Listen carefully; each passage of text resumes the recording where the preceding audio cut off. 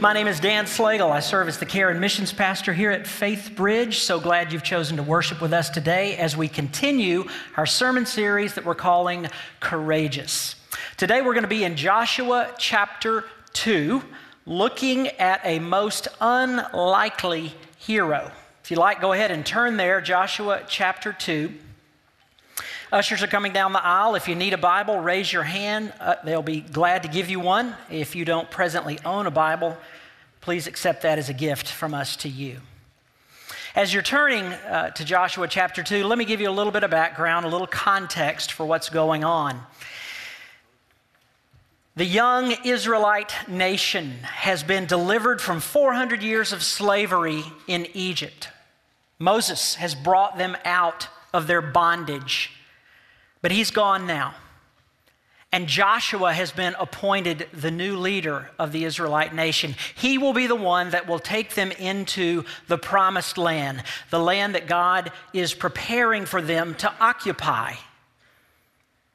Unfortunately, the land is already occupied by some of the most wicked, evil people you can possibly imagine. All sorts of tribes and small kingdoms who practice things like child sacrifice, constantly warring with each other. It was a brutal, vicious environment, but that's where they were going. And so the book of Joshua is primarily a book of conquest, of moving in and taking the promised land. We pick up reading in Joshua chapter 2, verse 1. Then Joshua, son of Nun, secretly sent 2 spies from Shittim. "Go look over the land," he said, "especially Jericho." So they went and entered the house of a prostitute named Rahab and stayed there. The king of Jericho was told, "Look, some of the Israelites come here tonight to spy out the land." So the king of Jericho sent this message to Rahab: "Bring out the men who came to you and entered your house, because they have come to spy out the whole land." But the woman had taken the 2 men and hidden them. She said, "Yes, the men came to me, but I did not know where they had come from. At dusk, when it was time to close the city gate, the men left. I don't know which way they went. Go after them quickly. You may catch up with them." But she had taken them up to the roof and hidden them under the stalks of flax she had laid out on the roof. So the men set out in pursuit of the spies on the road that leads to the fords of the Jordan. And as soon as the pursuers had gone out, the gate was shut. Before the spies lay down for the night, she went up on the roof and said to them, "I know that the Lord has given this land to you, and that a great fear of you has fallen on us, so that all who live in this country are melting in fear because of you. We have heard how the Lord dried up the water of the Red Sea for you when you came out of Egypt, and what you did to Sihon and Og, the 2 kings of the Amorites east of the Jordan, whom you completely destroyed. When we heard of it, our hearts melted, and everyone's courage failed because of you, for the Lord your God is God in heaven above and on the earth below. Now then, please swear to me by the Lord that you will show kindness to my family, because I have shown kindness to you. Give me a sure sign that you will spare the lives of my father and mother, my brothers and sisters, and all who belong to them, and that you will save us from death." "Our lives for your lives," the men assured her. "If you don't tell what we are doing, we will treat you kindly and faithfully when the Lord gives us the land." So she let them down by a rope through the window, for the house she lived in was a part of the city wall. Now she had said to them, "Go to the hills so the pursuers will not find you. Hide yourselves there 3 days until they return, and then go on your way." The men said to her, "This oath you made us swear will not be binding on us unless when we enter the land you have tied this scarlet cord in the window through which you let us down, and unless you have brought your father and mother, your brothers, and all your family into your house. If anyone goes outside your house into the street, his blood will be upon his own head. We will not be responsible. As for anyone who is in the house with you, his blood will be on our head if a hand is laid on him. But if you tell what we are doing, we will be released from the oath you made us swear." "Agreed," she replied. "Let it be as you say." So she sent them away, and as they departed, she tied the scarlet cord in the window. When they left, they went into the hills and stayed there 3 days until the pursuers had searched all along the road and returned without finding them. Then the two men started back. They went down out of the hills, forded the river, and came to Joshua, son of Nun, and told him everything that had happened to them. They said to Joshua, "The Lord has surely given the whole land into our hands. All of the people are melting in fear because of us." And then just one verse from chapter 6.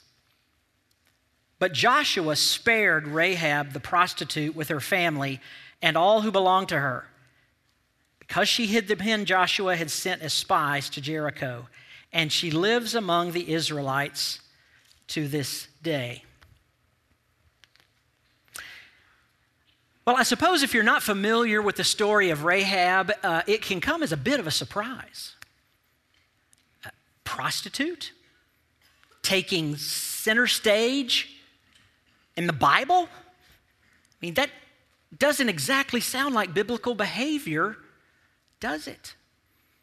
Perhaps you're even more surprised that in our sermon series, we're lifting her up as a model of the virtue of courage. If you felt that way, I would certainly understand. But as mine and Pastor Ken's preaching professor, Dr. Callis, used to say, I marvel at the unflinching honesty of the Bible. The Bible presents its characters with no gloss, all of their failings and shortcomings, and never makes any attempt to excuse them or explain them away. No, the Bible is a book of real people, real life. And that's exactly what we see in this person that's called Rahab. Real people, real life. And I like that about the Bible because it says to me that the Bible wants to speak into my life. It's not going to speak over my life. No, it's going to have something to say to me in the midst of all of my failures and shortcomings and pain as well. But even more marvelous than the fact that it's an honest book is the message of the Bible that God can take all of the brokenness and messiness of our lives and somehow, some way, as only God can, bring unimaginable good out of it. That's certainly what he did with Rahab, as we're going to see. And by the time we're done, I hope we all understand and see together that that's what God wants to do with us as well. In all of our brokenness and messiness, God, as only God can, wants to bring something good and beautiful out of it. So who was this woman called Rahab anyway?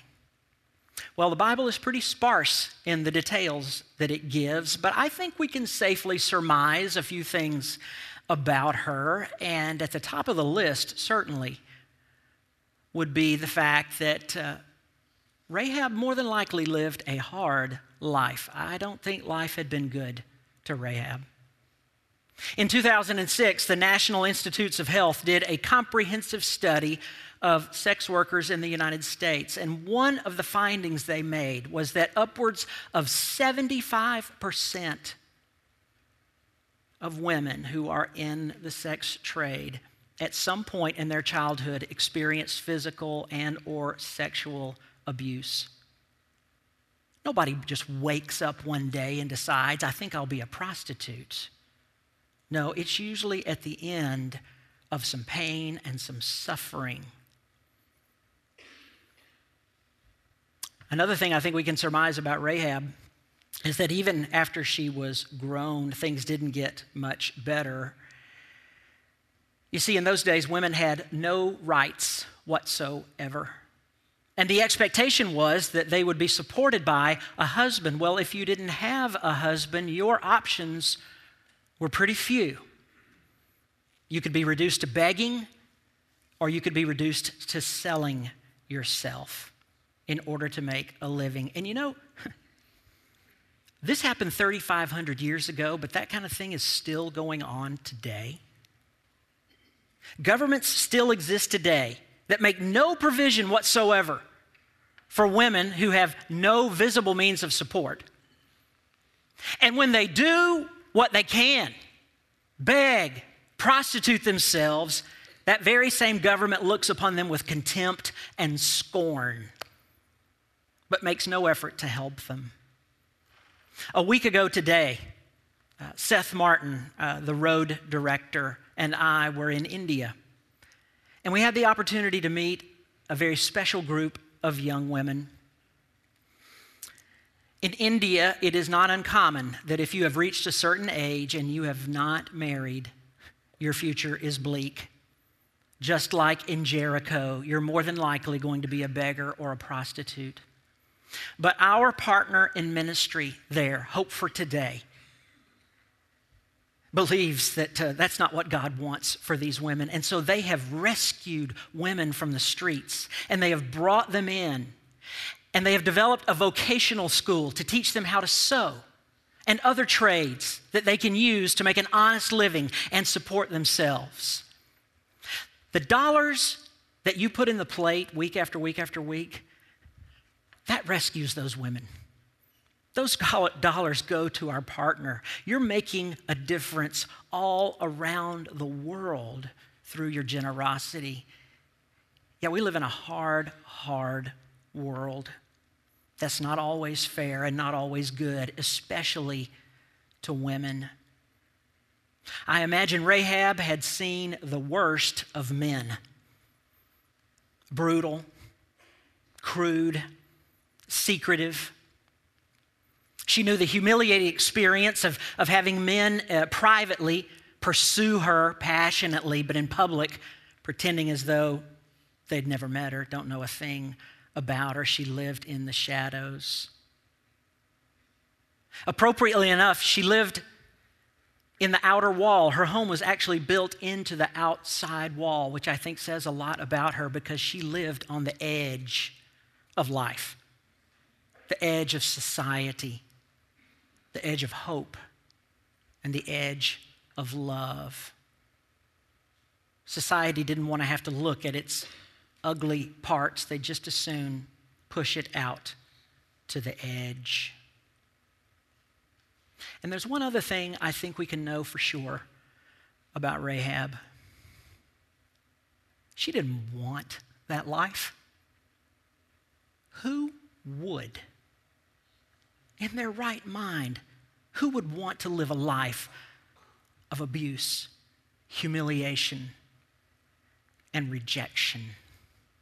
Nobody asks for that, but sometimes that's where life leads, doesn't it?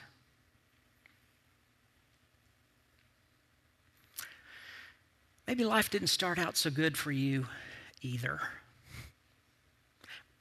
Maybe you too know the pain of being humiliated, abused, rejected. Or perhaps your life started out okay, but for a lot of reasons, it hasn't turned out the way you thought it would. Things just haven't gone the way you had planned and dreamed and thought. And sometimes that can be every bit as painful as a difficult start. Perhaps you're like one of the countless individuals that I've seen in my counseling office over the years who know what it is to have a difficult start, to have things not turn out so well. And for some reason, the past, they're like a set of chains that just hold on to us, and we just can't seem to get traction to move forward. The wounds are too deep. The scars are too prominent. We just can't get things going. Well, if that's been your experience, I want you to know there is hope. We're going to discover, just as Rahab discovered, that just because we start a certain way doesn't mean we have to finish a certain way. Our God is a bigger God than that. Some years ago, a faith bridger came to see me. His name, we'll call him Jim. And Jim knew a thing or two about pain and suffering. I mean, from the get-go, his life had not been fair. His biological father was an absentee drunk who eventually left the family in dire poverty. And when his mother remarried, she traded in a drunk for an abuser who regularly beat her and the 3 siblings. And so it will come as no surprise that when he got old enough, Jim was out of there just as fast as he could get. And he swore to himself up and down, I will not live that life. My life will be different. And for a while it was. He learned about himself early on that he had a knack for business, for making money. And other people noticed that about him too. And man, pop, pop, pop, pop, pop, right on up the corporate ladder he moved. And by all outward appearance, Jimbo had the world by the tail. A lovely wife, great kids, fantastic job, piles of money. Anybody just looking in from the outside would think, what more could someone ask for? But on the inside, he was still that little boy who just wanted a dad to love him. But he never got that. And so he began to turn to substitutes, booze, and sex. And though it's not what he ever wanted, he became an addict.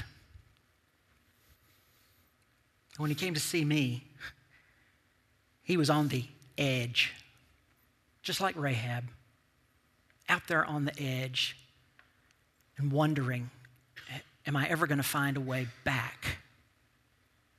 But then God did something for Jim that he also did for Rahab. He sent some spies into his life. You know, you have to wonder, what are 2 good Jewish boys doing in a prostitute's house?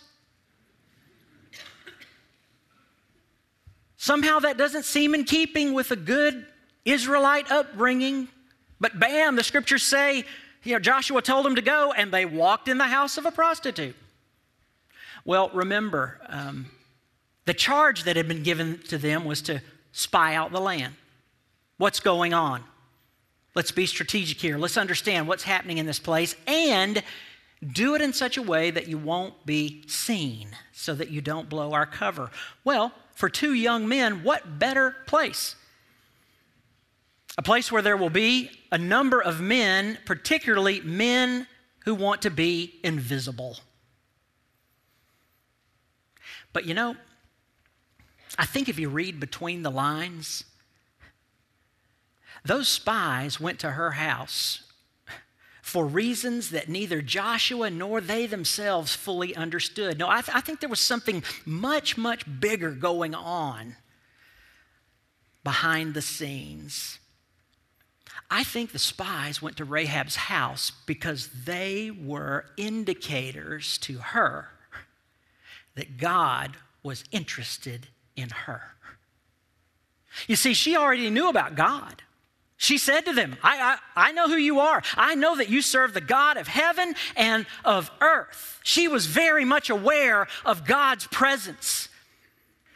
But I have to think there were probably some times she wondered, but does he know about me? I've heard all about him,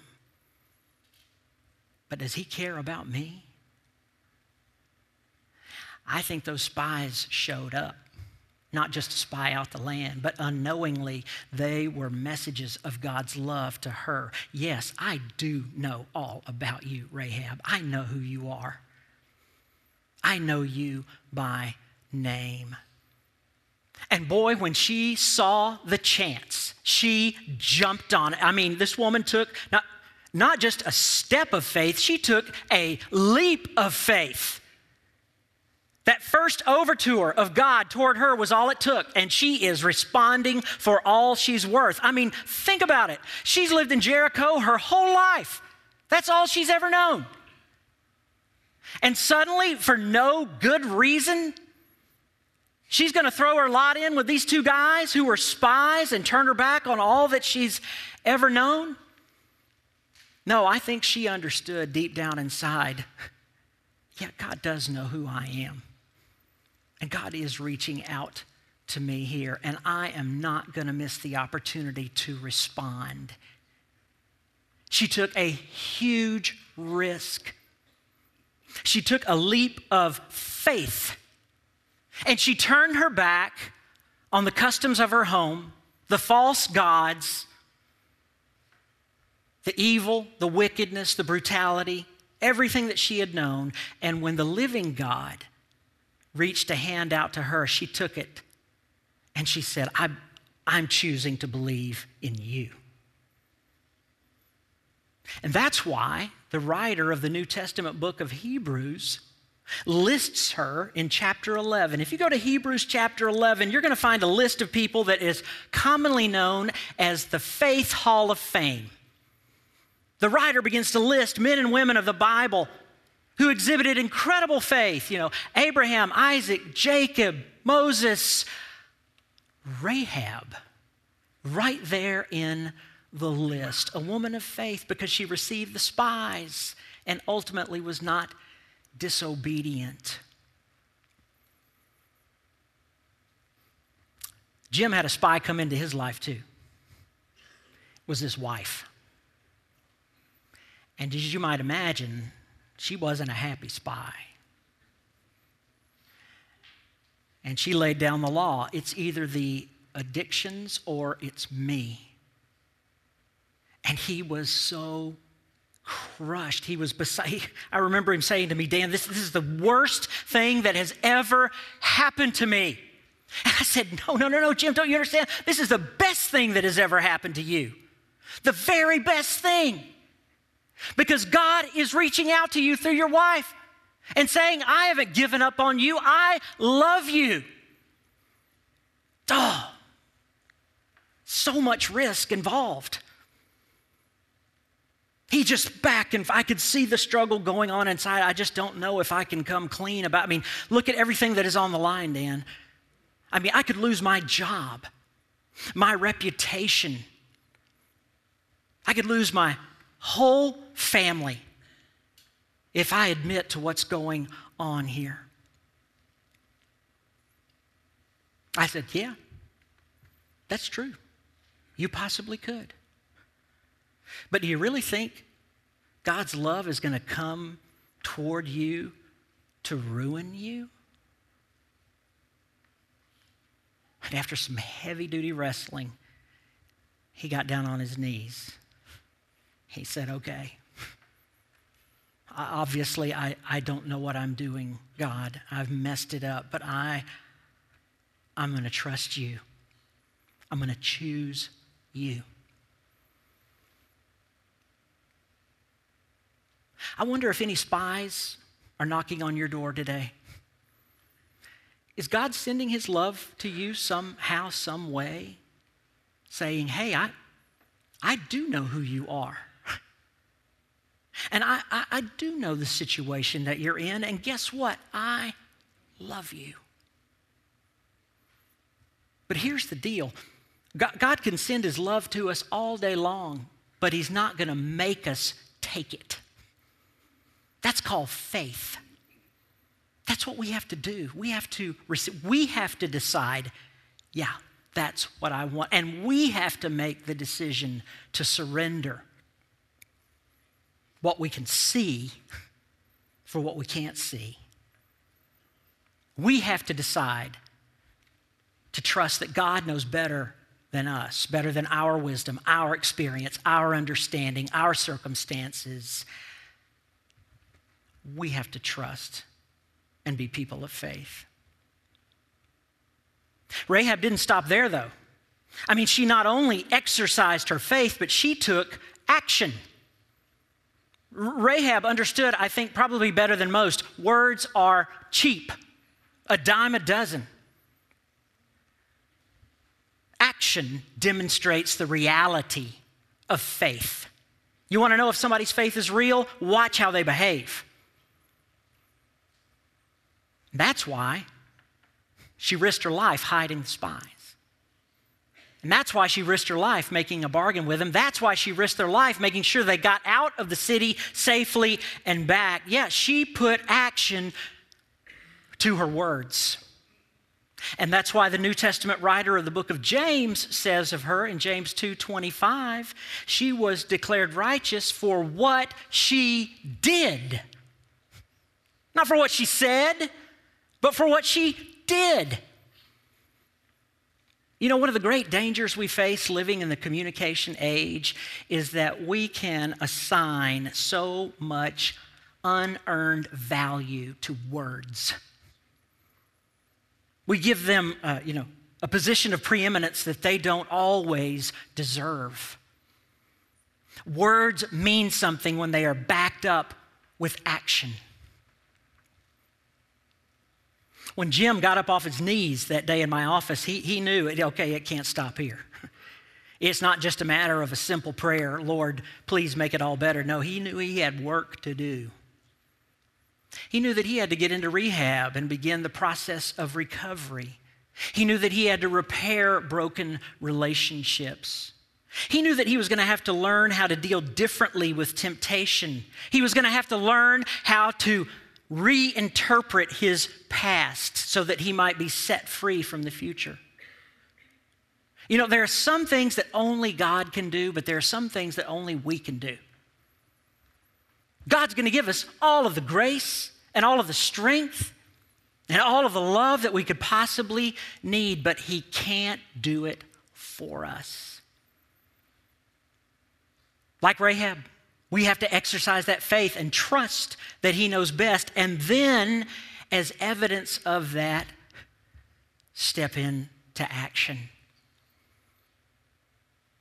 and do what God is calling us to do.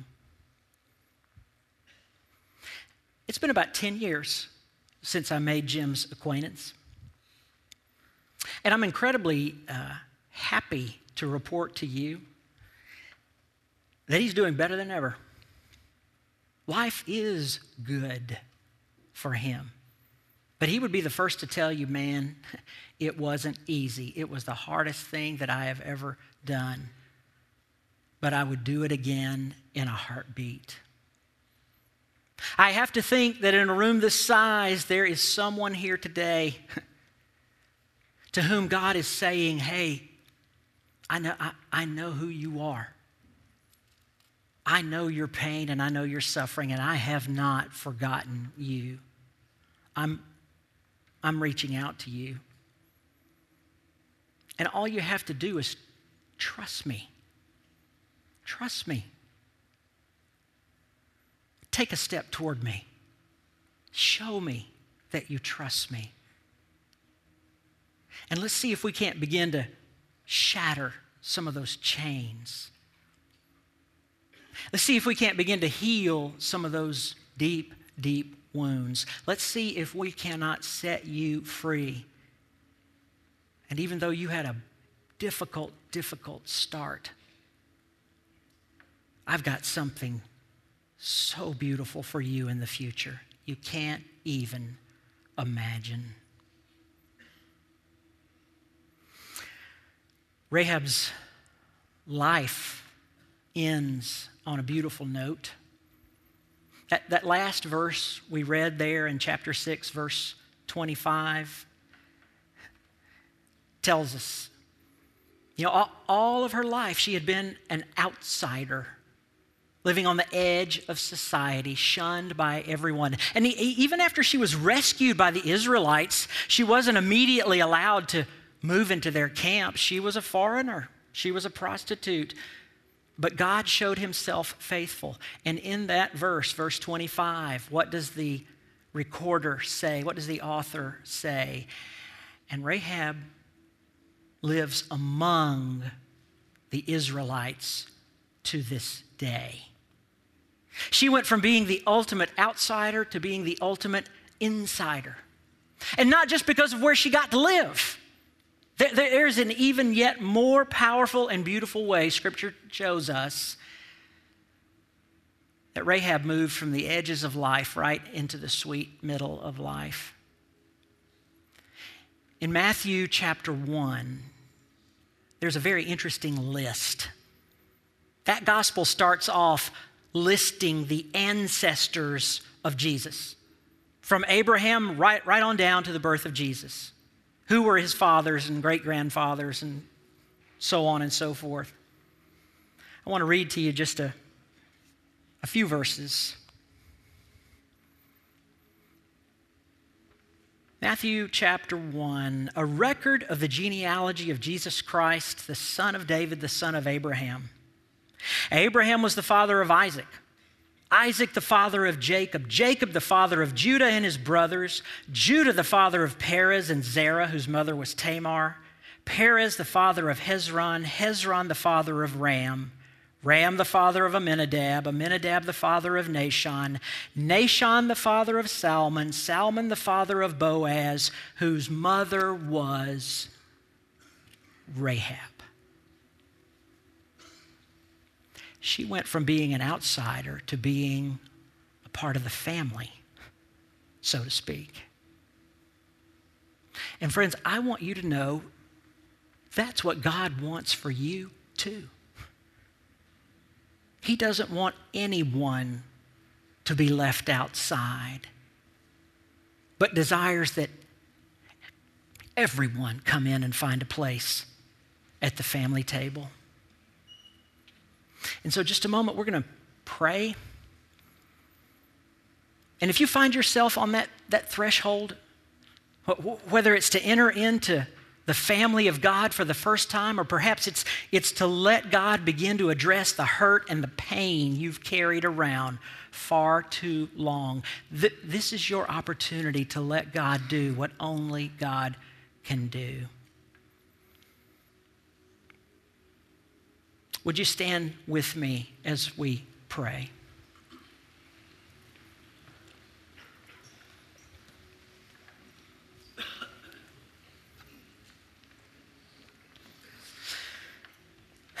Father, how grateful we are that in the midst of the mess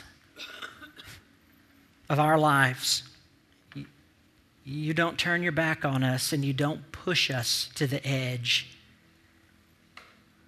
No, you move toward us, just like you moved toward Rahab. And so, Lord, we want to pray together as the body of Christ here, that if there's anyone here this morning that is feeling like an outsider because they don't know you or because their hearts are so wounded, we pray together, oh God, today would be the day they step inside.